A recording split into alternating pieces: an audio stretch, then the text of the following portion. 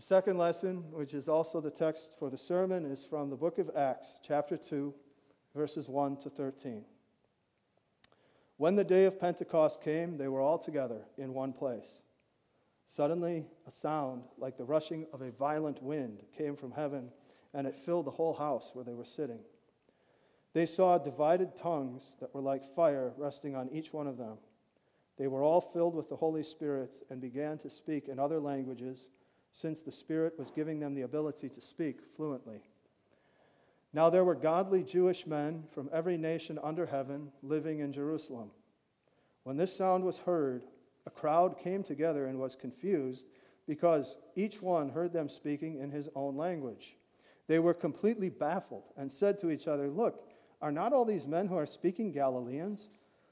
Then how is it that each of us hears them speaking in his own native language? Parthians, Medes and Elamites, residents of Mesopotamia and of Judea, Cappadocia, Pontus and Asia, Phrygia and Pamphylia, Egypt, and the parts of Libya around Cyrene, visitors from Rome, both Jews and proselytes, Cretans and Arabs.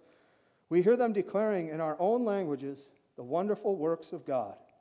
They were all amazed and perplexed. They kept saying to one another, "What does this mean?" But others mocked them and said, "They are full of new wine." The word of the Lord. In the name of the Father, and of the Son, and of the Holy Spirit, amen. They had come to Jerusalem from all over the place. St. Luke gives a really, really long list of all the different places that they came from, and even that list is not complete. There were Parthians, Medes, and Elamites, residents of Mesopotamia and Judea, Cappadocia, Pontus and Asia, Phrygia and Pamphylia, Egypt, the parts of Libya around Cyrene, visitors from Rome, both Jews and proselytes, Cretans and Arabs. Now, if you're like me, and somebody put a map in front of you, you'd be able to find some of those places, like Egypt and Rome. Those are kind of gimmies. Others, maybe you couldn't find them just because the names have changed in the intervening 2,000 years, and others you maybe couldn't find just because you don't know where they are. But they were all there in Jerusalem. Some of them were Jewish men. Others were Gentiles who had converted to Judaism.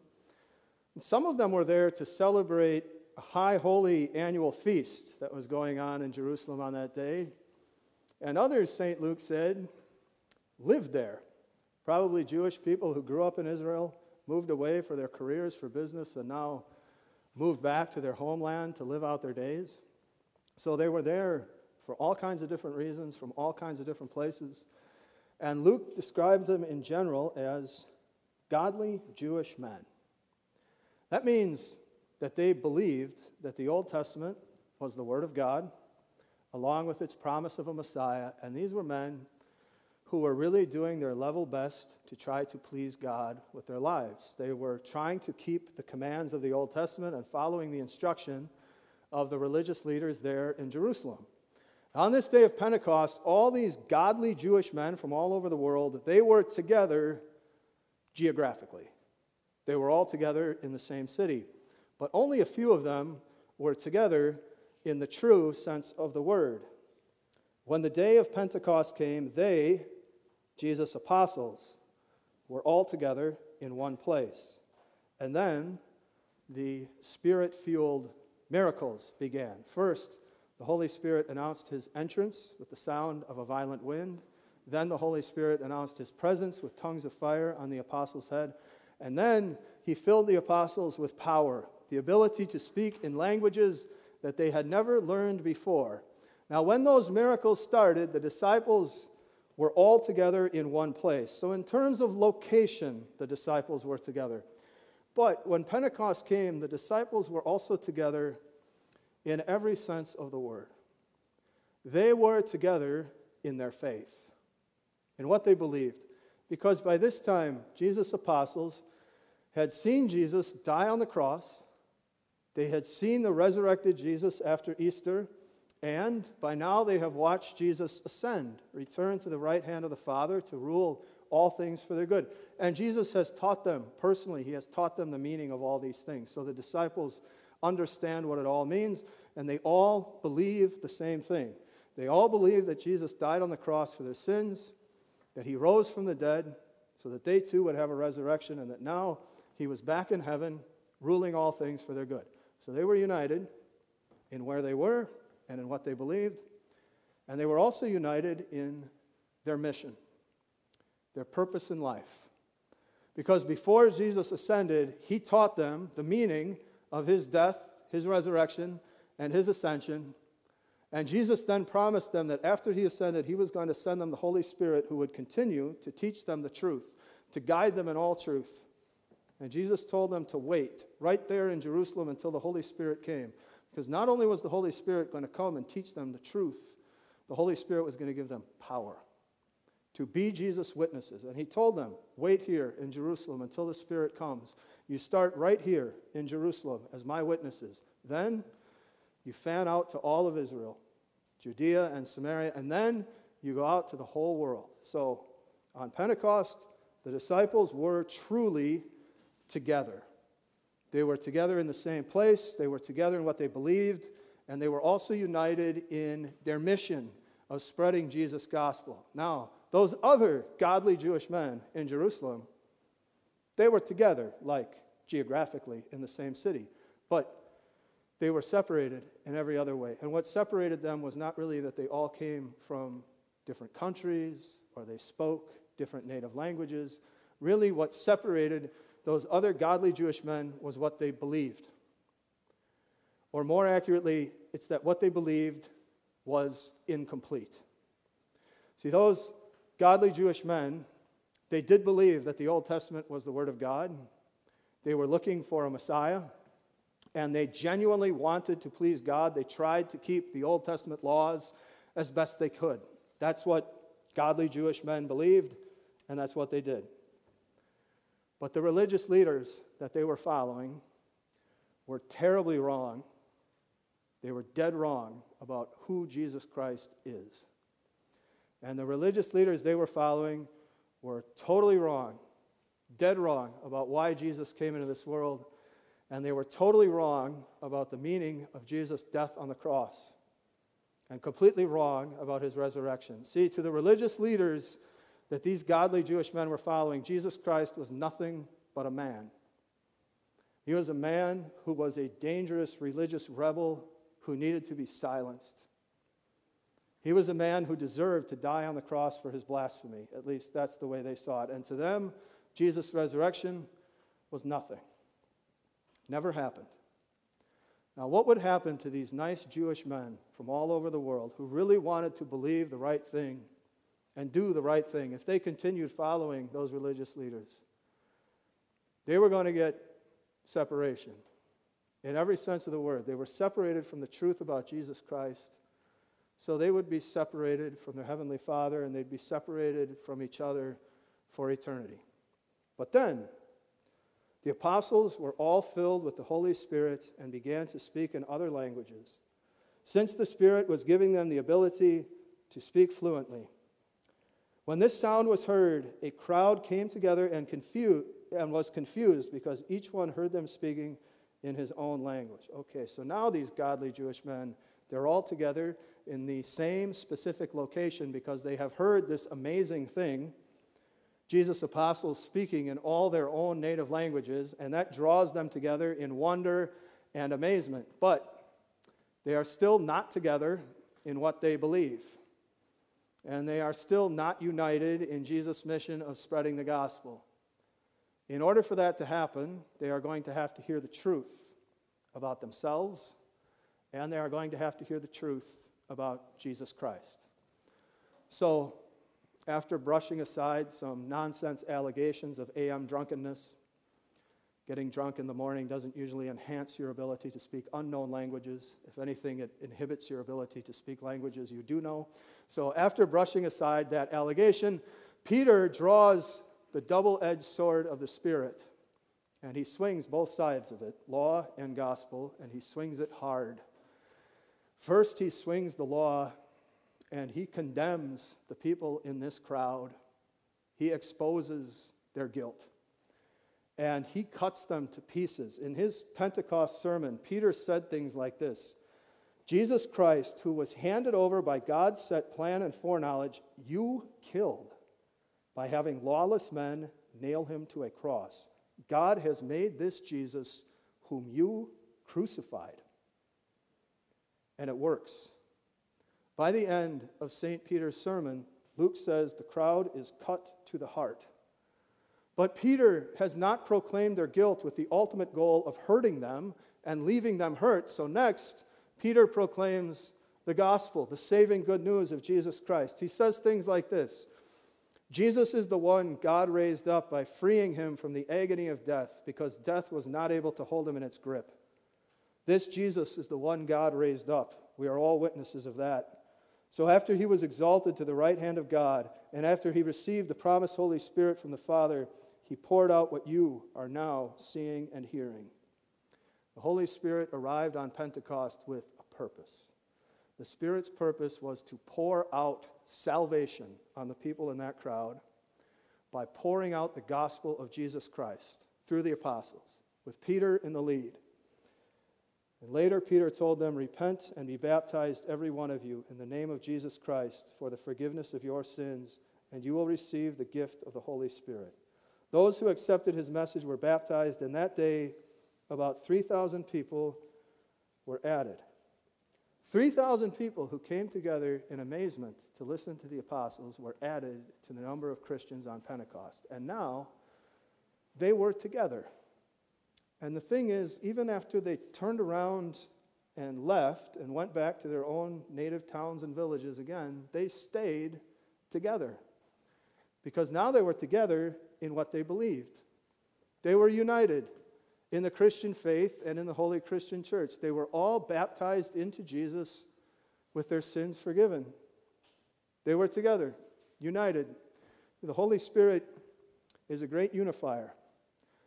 When the Holy Spirit shows someone the forgiveness of sins in Jesus Christ, and they believe it, the Holy Spirit brings them together with God. He brings them back to God as his dear children, and God is their dear Father. But it's even more than that. When the Holy Spirit brings someone to faith, he doesn't just bring them together with God. He brings them together with every other Christian. They are united in the Christian church. And now here's the really fascinating thing about it. It's kind of a mind-bending thing. Christians are together with people that they may never even meet in this world, because a lot of Christians are on the other side of the planet. You're never going to be together with them geographically in the same location. You're never going to meet them face to face. But you are together in your Christian faith.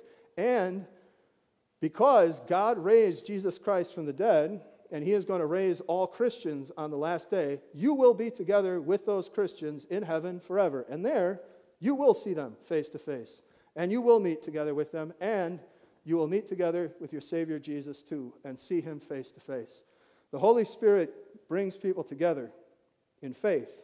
He also brings people together in their mission, their purpose in life.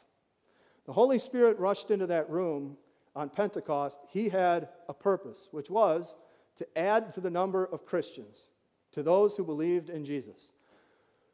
But when the Holy Spirit did that work, he didn't speak directly to the crowd. He spoke through the apostles with St. Peter in the lead. That was their mission, to proclaim the gospel of Jesus. And then, suddenly, after Pentecost, wouldn't you know it, the Holy Spirit had 3,000 new messengers at his disposal to share in that mission, and he used them. Right there in Jerusalem, after the day of Pentecost, Luke says those new Christians continued to hold firmly to the apostles' teaching and to the fellowship, to the breaking of bread, and to the prayers. Day after day, the Lord added to their number those who were being saved. So after Pentecost, the Holy Spirit worked through those new Christians. They proclaimed the word, they used baptism, they used the Lord's Supper. The Holy Spirit kept on adding to the number of new Christians that he brought together in the church and brought together with their Heavenly Father. And those early Christians were all in on that mission. And they were all in on it together. Now, the Holy Spirit is often pictured as fire. And what happened on Pentecost would be like if you took a full gas can out to the middle of the forest Don't do this, by the way. It's illustrative purposes only. But if you took a full gas can out to the middle of the forest, you lit a match and dropped it into the gas can, that's Pentecost. Boom. Explosion. 3,000 conversions in one day at one place. Shocking, jarring, massive explosion. What happened after Pentecost would be like what would happen in that forest after the initial explosion. It wouldn't be as impressive, and it wouldn't happen all at once, but slowly and surely the fire would spread everywhere and cover the whole forest. And that's what's happened in the 2,000 years since Pentecost. You had that initial massive explosion on the day of Pentecost, and ever since, the gospel of Jesus, the work of the Holy Spirit, has been slowly and surely spreading all through our world. Because God is wise, and He is a really good planner. And there is a reason that He chose the time of that festival in Jerusalem to send the Holy Spirit and convert all of those people. Because then, after the festival was over, all of those thousands of people would go back home to their own native towns and villages, and in their own native languages, to their neighbors and friends, they would tell about the wonderful works of God. And pretty soon, Christian churches were popping up all over the empire and all over the world. And this was work that all of the people in the early Christian church shared in together. Now, the apostles, they were definitely there to lead that mission, to be at the head of it. You know, the rest of this book of Acts is mostly the story of two of those apostles, Peter and Paul, spreading the gospel among the Jews in Israel and Gentiles all around the Mediterranean, respectively. But the Holy Spirit used His entire church in that mission of spreading the gospel. He used the words that they spoke and the words they wrote. Because Jesus' gospel is a message. It has to be communicated with words in order for it to spread. You know, the Holy Spirit used the entire lives of those early Christians in service to the gospel. Because the way that they lived their lives was so radically different than the pagans around them. The way they shared with each other, the way they treated each other, the way that they nursed each other when they were ill, the way they harmonized their lives together was so different than the unbelieving world around them that people took notice and they wondered. And they started to listen to what these Christians, all different kinds of Christians, had to say about their Savior Jesus. And the Holy Spirit kept working and kept adding to the number of new Christians. Again, they had the apostles who were leading the charge. The Holy Spirit spoke through the apostles on Pentecost, and they are the ones that the Holy Spirit inspired to write the words of the New Testament. But Jesus' entire church was in on the mission together. And Jesus' entire church today still needs to be in on that mission together. All of us doing our share to proclaim the same basic message of sin and grace that St. Peter proclaimed on Pentecost. Now, on that day, Peter accused the people in that crowd of being personally responsible for the crucifixion of the Son of God. And he was right. They were personally responsible for the crucifixion of the Son of God. And you know what? I am also personally responsible for the crucifixion of the Son of God, and so are you, and so is every other sinner in the world. Doesn't matter if you were in Jerusalem on Good Friday clamoring for Christ to be crucified. It's our sin that sent him to the cross to suffer and die. You and I are guilty of it too. But, as Peter also proclaimed in that Pentecost sermon, God transformed the death of Jesus Christ on the cross into life. Because that death on the cross was an atonement. It made up for your sins and mine and the sins of the whole world. And that atoning death of Jesus Christ gives us life. It gives us a blessed life right now, here and now in this world, knowing that our sins are forgiven, knowing that we are God's children. And because God raised Jesus from the dead, it is also life for eternity, life in heaven, together with our Savior, and together with every other member of the Holy Christian Church. All Christians need to share in the work of proclaiming that message of sin and sacrifice, of resurrection and reconciliation. Christians in Jesus' church today, we need to commit ourselves to living lives that are radically different than the unbelieving world around us. In the way that we speak to each other, the way we share with each other, the way we continue meeting together while the rest of the world is giving up on meeting together, we continue to meet together, to worship with one another, to grow in the Christian faith together. And we must be willing as Christians to speak and write the saving gospel of our Savior Jesus everywhere we can, to anyone we can. They had the apostles to lead them in their mission. We still have pastors and missionaries and teachers to lead us in that mission today, but we must all be in on it together. So today, commit yourself to living a life that is noticeably different than the world around you. Commit yourself to living out the righteousness of Jesus Christ that you were baptized into, and to purposefully think of opportunities where you can speak and write the good news of Christ's salvation. There is a good chance that you will be made fun of. They made fun of Peter on Pentecost. He did not care. He just kept going because the gospel was more important. There is a good chance that it's going to be risky for some of us in some situations. Saying the things that they said publicly in Jerusalem on Pentecost was very dangerous for Peter and the apostles. They did it anyway because Christ's gospel was worth it. As more and more Christians come together in that mission, the Spirit is going to keep working. And more people will come together in Jesus' church and come together in the kingdom of heaven. Amen.